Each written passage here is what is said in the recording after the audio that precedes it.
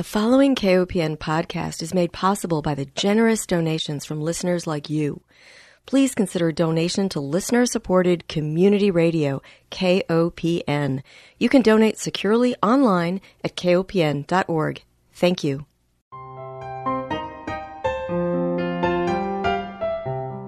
Hi, welcome to Food Sleuth Radio, where we help you think beyond your plate. I'm Melinda Hemmelgarn, a registered dietitian, an investigative nutritionist on a mission to connect the dots between food, health, and agriculture and find food truth. And today I am honored to welcome my guest, Dr. Chris Jones. He is a retired research engineer at the University of Iowa in Iowa City, where he managed a water quality sensor network that measures nitrate, turbidity of our streams and rivers, phosphorus, and more. He holds a Ph.D. in analytical chemistry from Montana State University in Bozeman and a BA in chemistry and biology from Simpson College in Indianola, Iowa. Prior to joining the University of Iowa, Dr. Jones worked with the Des Moines Water Works and was an environmental scientist for the Iowa Soybean Association. He is the author of The Swine Republic, Struggles with the Truth About Agriculture and Water Quality, which is basically a collection of controversial blog posts that connect the dots between agriculture and water quality, as well as the forces behind food and farming policy, and even our freedom of speech. Welcome, Dr. Jones. Melinda, thanks for having me on. Happy to be here. Well, I'm very interested in water quality because water is our most important nutrient, and I don't know that we always think about it like that. I think we tend to take it for granted that we turn on the tap and what comes out is going to be safe for us to drink. I want to know how you became interested in water quality. Well, when I went to graduate school in the 80s, environmental science or environmental studies weren't recognized discipline at many institutions in the country. And so if you were interested in environmental science, at that time, what you studied was analytical chemistry. And so we were still, at that time, trying to characterize the depletion of the ozone layer from the chlorofluorocarbons, PCBs, and chlorinated pesticides were still a big issue and really an emerging issue still at that time. And so if you were interested in these sorts of things, analytical chemistry was a common discipline to study. And so when I went to grad school, my advisor was actually an atmospheric chemist, and that's what I worked on following grad school. The paths that my career took me were more focused on water and especially municipal drinking water and municipal wastewater treatment early on, and then more surface and groundwater quality towards the end of my career.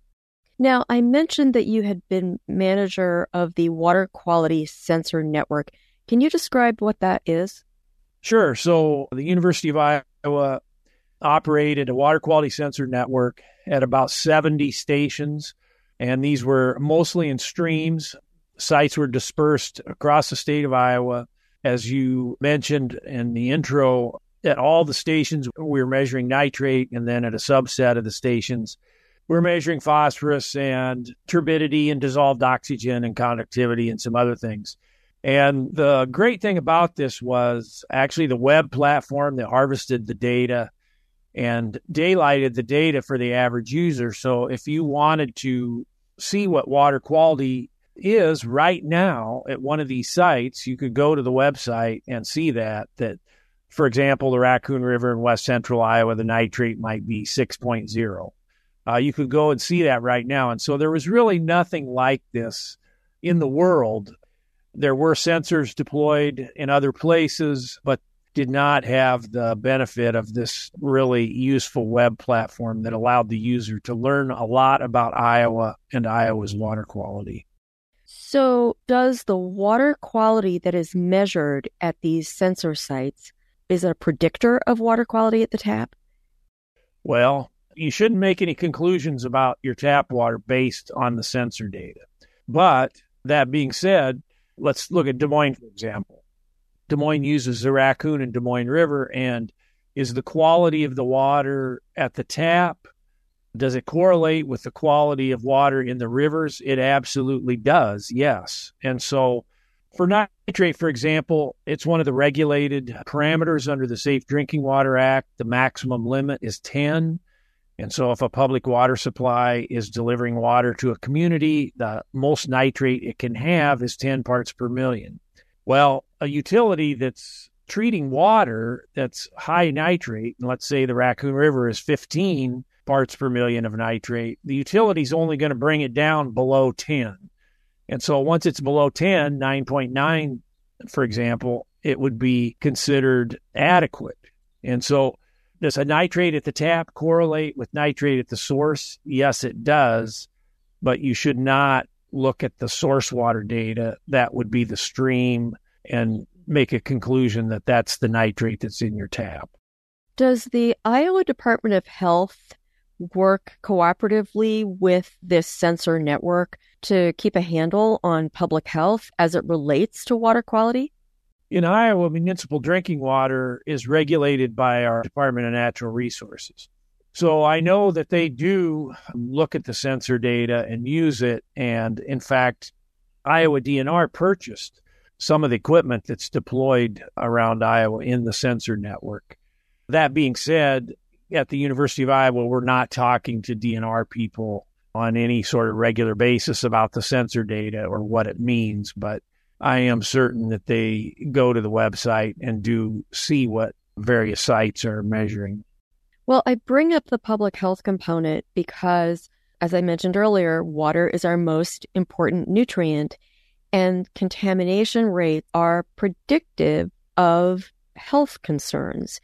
And I thought it was interesting that Iowa, in the middle of the country, agricultural state, if you drive through, you see lots of green, but Iowa has the second highest cancer rate in the United States. And one has to wonder what is uniquely going on in Iowa. I read a report about this in I believe it was the Iowa Gazette, and there was no mention of the connection between what's happening agriculturally and how that might be impacting cancer rates. So that's right. This was a big story here that Iowa had the second highest cancer rate in the U.S. And in fact, we're the only state where the cancer rate is increasing. And so when we look at a large population like a U.S. state, it's difficult to make definitive statements about that and say, well, it's because of agricultural chemicals or cigarette smoking or age or personal lifestyle and so forth. But certainly this does beg the question, is there a correlation between the cancer rate and the use of agricultural chemicals here? And I would say the larger question might be just the overall degradation of our environment. And so we've had almost all of our landscape has been disturbed by agricultural practices. And so what we do here, it's everywhere. It's very difficult to get away from it. We smell the smells of agriculture in the middle of our biggest cities. And so certainly I think it's reasonable to conclude that what's going on here may be contributing. But I have no data or no published science that says this second highest cancer rate is related to what we're doing here for agriculture. Well, it's interesting. In case our listeners are wondering, the number one highest state is Kentucky, and those cancer rates were connected to tobacco use. So I think it is absolutely reasonable for us to be considering what's happening in agriculture, especially since there's a growing body of evidence linking agricultural environments to cancer rates and other illnesses. But let me dive into some of the other questions I have for you. And it has to do with why what happens in Iowa matters to every single listener across the country. Why is what's going on in Iowa so important to the country? Well, we're this country's largest producer of pork. We're the number one egg producer. We're quite often the number one producer of corn and the number one producer of soybeans. And then we also have a sizable beef industry. We have 4 million beef cattle, 5 million turkeys, 4 million broiler chickens. We also have a sizable dairy industry, 220,000 dairy cattle. And so we have a very intense level of production here. And so about 85% of our land is committed to some form of agricultural production. And for an area the size of Iowa, that is a huge number. And the environmental consequences of producing at that scale go way beyond our borders. And so we pollute at the continental scale. And so all our water ultimately drains to the Mississippi and the Gulf of Mexico. And we know that there's a dead zone off the coast of Louisiana and Mississippi that's caused by nutrients from Iowa and other Corn Belt states. And so what we do here is affecting things 2,000 miles away. And as I say, we're killing off part of an ocean 2,000 miles away. And when you think about that, you come to the conclusion that there must be something we're doing here that's not right. Yeah. Well, I was surprised to learn from one of your presentations, which I will post to our show notes, that 70% of Iowa is farmed as corn and soy rotations. 70%? Yeah, that's right. And so, we know nature likes diversity, right? And so over 70% of our land, we only have two species out there, and they're annual species, and those annual species have displaced perennial species. And so what we have here, again, is very highly disturbed. We've basically extirpated three ecosystems to do this here: the tall grass prairie, the wetlands, and the oak savanna. And so, yeah, this is the most altered place on Earth for sure. Well, I thought it was interesting in your presentation. You mentioned that just by including oats, I believe it was the example, into a soy corn rotation, you could decrease herbicide use by 97%. You could reduce nitrogen fertilizer by 91%, increase soil health, and reduce the nitrates that are coming off of the agricultural tile network just by extending the rotation with one crop. Did I understand that correctly? Oh, it's actually going from the 2-year rotation of corn and soybean to a 5-year rotation of corn, soybean, oats, and then 2 years of alfalfa. And so, yes, that's right. If we just would grow a larger diversity of crops, it would solve a lot of our environmental problems. And so even our insect pests here in the Corn Belt, I know this is hard to believe, but it's true. They've already evolved to synchronize with the 2-year rotation. And so we have insects and also weeds, I believe, that are synchronized with the corn-soy rotation. And so by creating diversity on the farm, you do all sorts of positive things for the soil, for the water, for insect populations, for bird populations, and so forth. And so the corn-soy system is a very sterile sort of ecosystem, if we can even call it that. Yeah, it's extremely eye-opening to see some of these statistics and what a difference just a tiny bit of biodiversity can introduce. Let me take one break, Dr. Jones. I want to remind our listeners that if you're just joining us, you're tuned into Food Sleuth Radio. We are speaking today with Dr. Chris Jones. He's a retired research engineer at the University of Iowa, where he managed a water quality sensor network, and he also is the author of a brand new book titled The Swine Republic: Struggles with the Truth About Agriculture and Water Quality.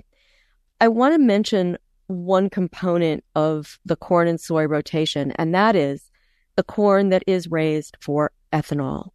And this is a problem because, again, it's part of that monoculture system, but it also creates a whole other layer of problems, not the least of which is an increased amount of greenhouse gas emissions.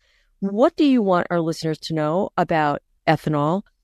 Well, I think people should know that an enormous amount of effort goes into producing fuel ethanol for our cars with very little benefit from an environmental perspective. And so about 60% of our corn here in Iowa goes to produce ethanol, which, that's a huge amount of corn.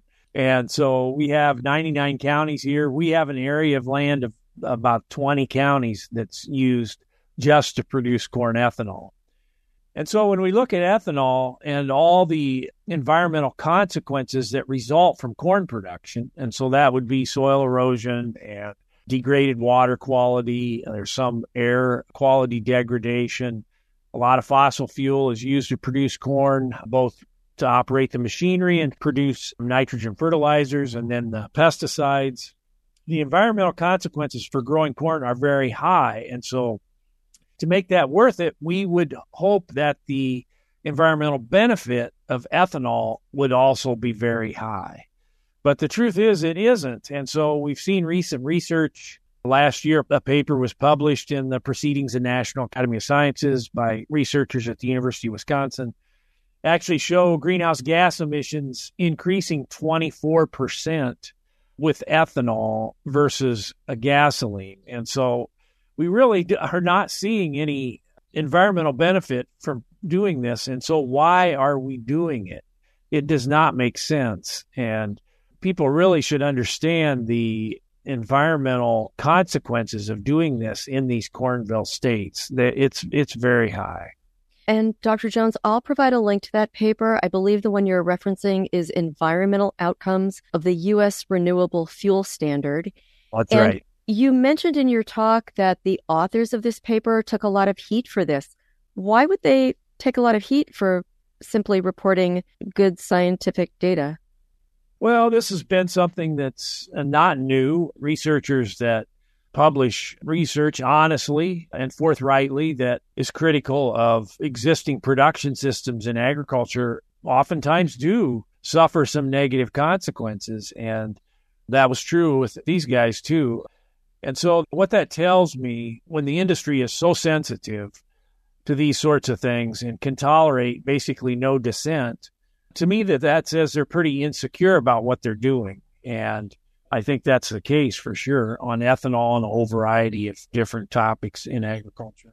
Right. Well, I want to talk about nitrate as it relates to water quality and where it comes from, as well as getting back to the cancer report.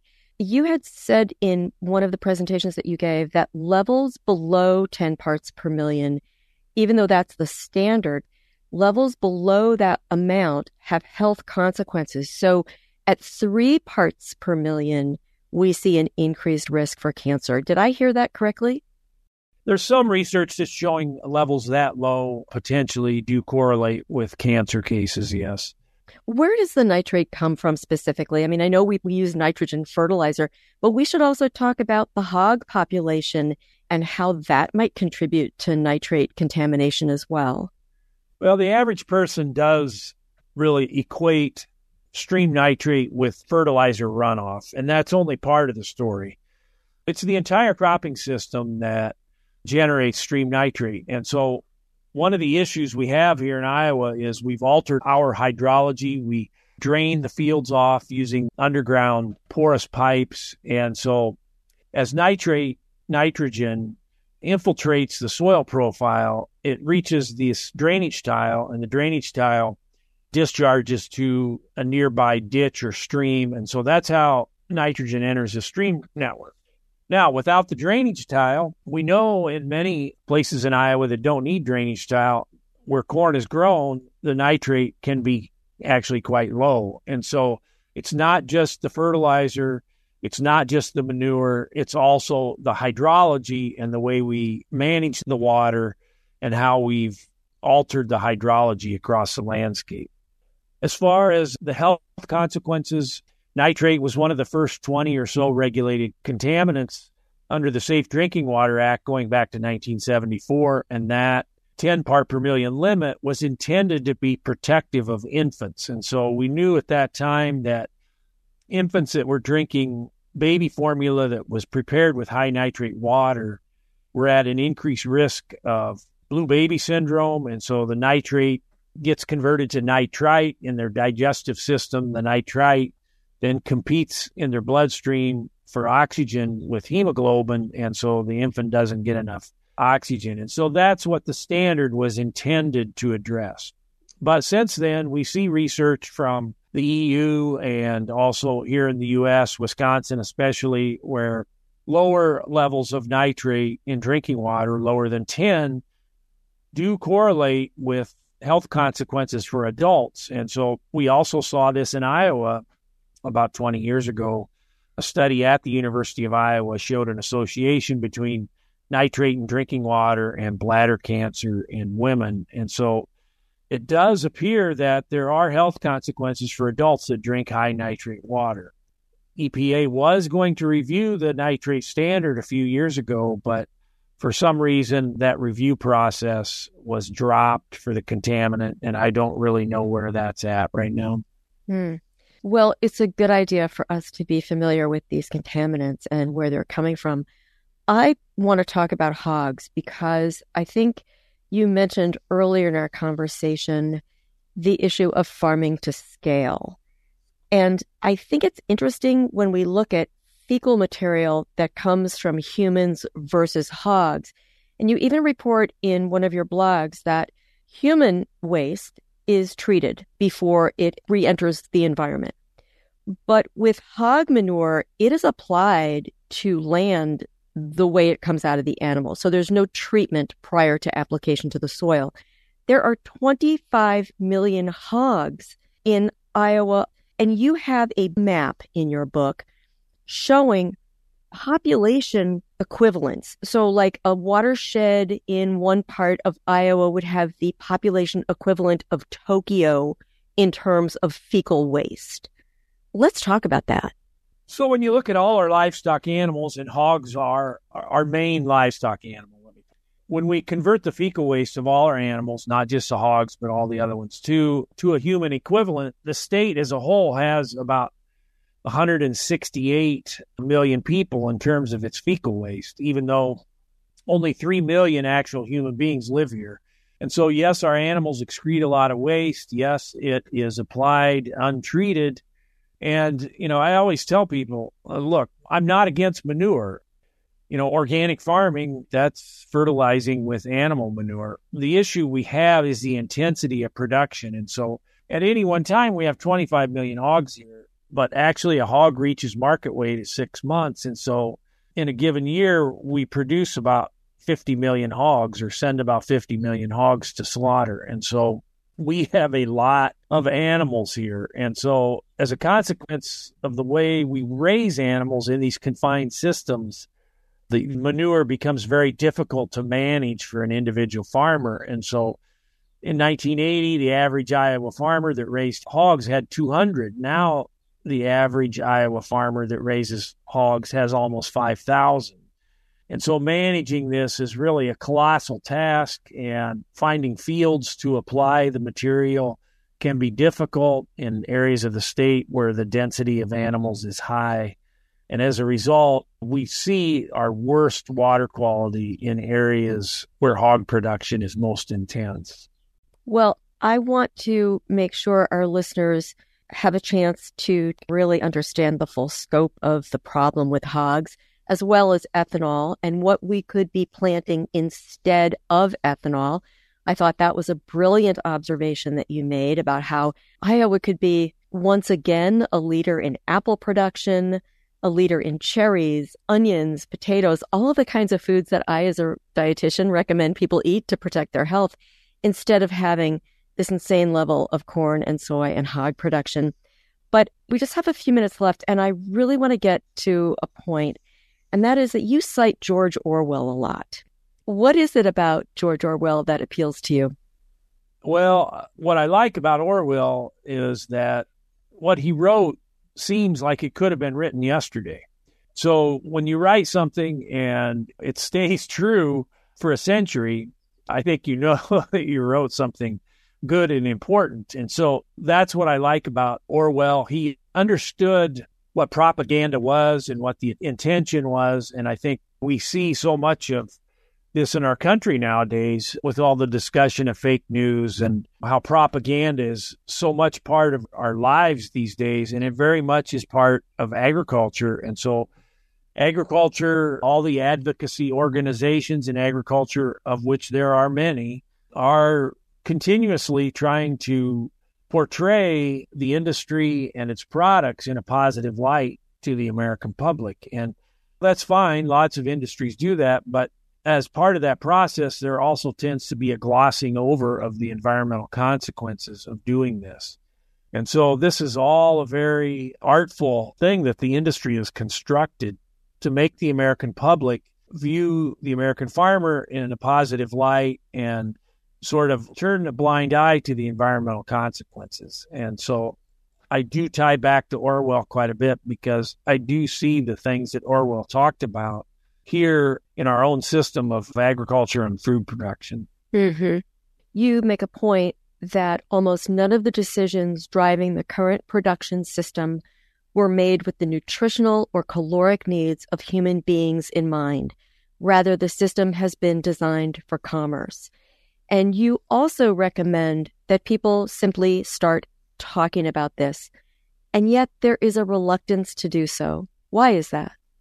Well, I think here in Iowa, agriculture is embedded in our culture. And so we don't have nearly the number of farmers that we used to, but all of us, especially people in my generation, know someone that farmed or had a relative that farmed, or we grew up on a farm. We had that connection to the farm. And so as a consequence, we tend to think very positively about it.